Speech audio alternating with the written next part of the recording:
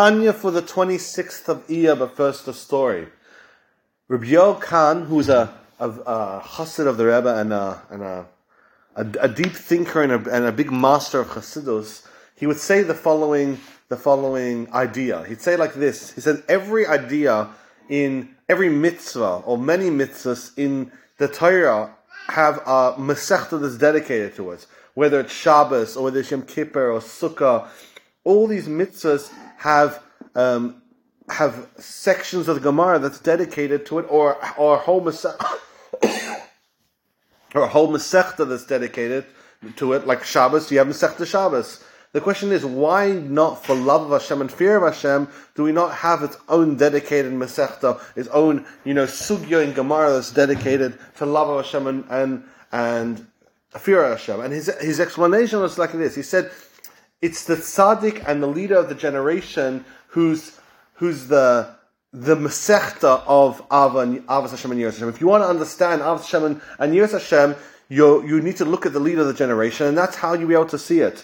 And every generation is different, and so therefore the Masechta changes as the generation changes, and you're able to discover the love of Hashem and the fear of Hashem that you need to have by analyzing the leader of that particular generation. It's a beautiful idea. Today's Tanya is very special because the very first teaching we got from the Rebbe, the Basi Lagani Maima, is hinged very heavily on this particular section of this chapter and the next chapter, but especially this little section is very memorable because there's direct quotes to this section in the Tanya. What were we saying? We were explaining yesterday about the relationship, analyzing or reverse engineering the relationship between the soul and the body is a very good way for us to reverse engineer God's relationship to this world. That's a principle in general in Chassidus and in Tanya in general. The Alter Rebbe has mentioned many times. But Alter Rebbe now he's going step by step. And we explained that there's two modes of connectivity between the soul and the body. But now we're going to kind of dwell upon a third mode, which Alter Rebbe also kind of touched upon. Mode number one is just the soul giving this unlimited power to the body. How much can the body receive it? The brain, the ears, the nose, any part of the body? Nothing really. It's equally concealed and equally revealed everywhere because this power force is such a surge of soul energy. It doesn't really relate to the body in a traditional way. Format number two is the way that the brain, the way the soul relates to every single item in the body by way of the brain kind of taking that energy and divvying it out. And the third way is the way that the relationship between the soul and the brain itself. What we're right now going to talk about is the progression of energy that goes to the brain and then divvies itself out to the rest of the body. Just like when we deal with the brain, with the body, we understand that the lion's share of the energy is going to the brain. And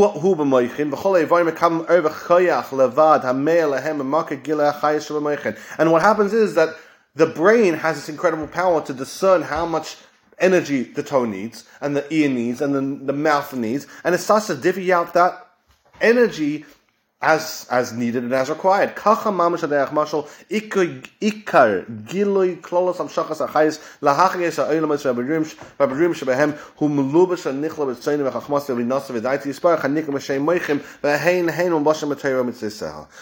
says the Alter Rebbe, using the same example, Hashem's energy comes by way of, it comes to everything. But how does it come? How is it divvied out? It's divvied out through the intellectual capacities of the spheres. Chachma, Bina, Das, Keser. And from there, Ratzon. And from there, it goes to the Torah. And from the Torah, which is the brain, it's able to, let's call it, divvy out the energy to all the rest of the world. The Gilei Klolos Hamshachas, and the result of this flow, and what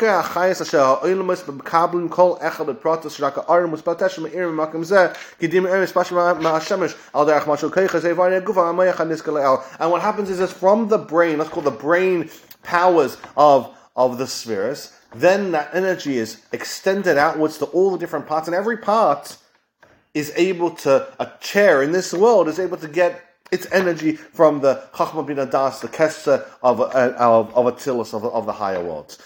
Through the intellectual capacity, everything is divvied out. Literally, it's a matchup to the example that we just been giving. We gave also an example of like a rays of a sun being diffused from the sun itself, and then shooting outwards and bringing sun 8 minutes and change later into this world.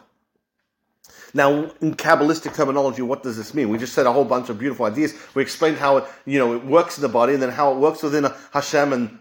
But what's the names? And now we need to actually start to understand what's this Kabbalistic terminology. And also, we're going to give you a whole bunch of different ones.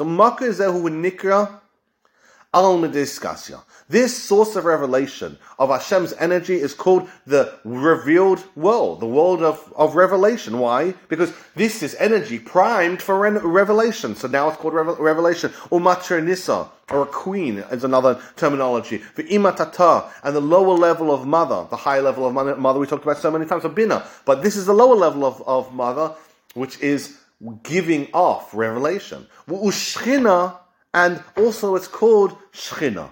For Hashem says in the pasuk, I will dwell among them. Hashem tells us, build a mishkan and I'll dwell. Dwell means that there's some form of revelation going on. That's the first point of revelation. It's called Shekhinah, and as we mentioned, this is a very famous idea. This is something that's quoted in the Basi Legani, we're going to mention in a second. Al Shem, on the name Shemok Gezehu Reishis Iskalos. Aaron says, why is it called Shekhinah? Because all of these names, because this is the first point of the revelation of the Aaron Sof energy. That finally Hashem's energy is no longer in a hidden way, but now it's in a revealed way.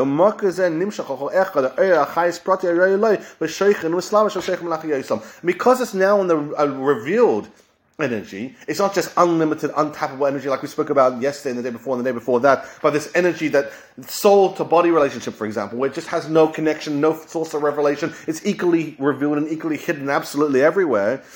In this case, Shekhinah energy is primed for revelation, which means it's able to actually start to interact with this world. It's able to give energy to the world of Bria in the way that Bria needs, and Yetzira and Asiya and Malchus to Asiya, and this world, all of these energies are able to be catered and divvied out in a healthy way, because this is energy that's been primed for revelation. And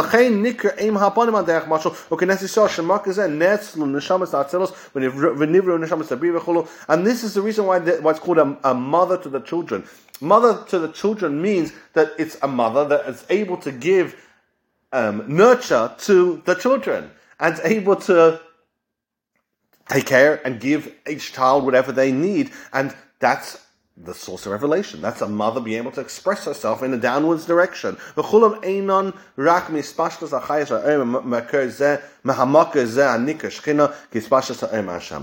happens is that all of these worlds, the worlds of Atzilus and Bria, and everything that's getting this energy from the Shekhinah energy, it's only an extension from its source, which is the Shekhinah. So the Shekhinah itself is the source of all of it, and then it divvies out the energy. It's like the brain is divvying out. It divvies out the energy to each thing as it needs. Of course, this world will need a lot less energy than, the higher world. Or, for example, in the case of let's look at the body for a second. In the case of the eyes will need a tremendous more amount of energy than hair on the toe will need.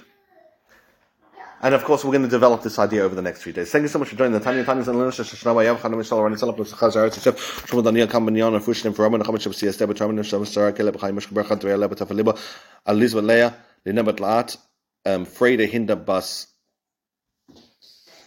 Dvar Leah Bas Freda Hinda and Elka Racha Bas Elisa, and anyone else who's for Shlem. Have a wonderful and very successful day, and thank you so much for joining.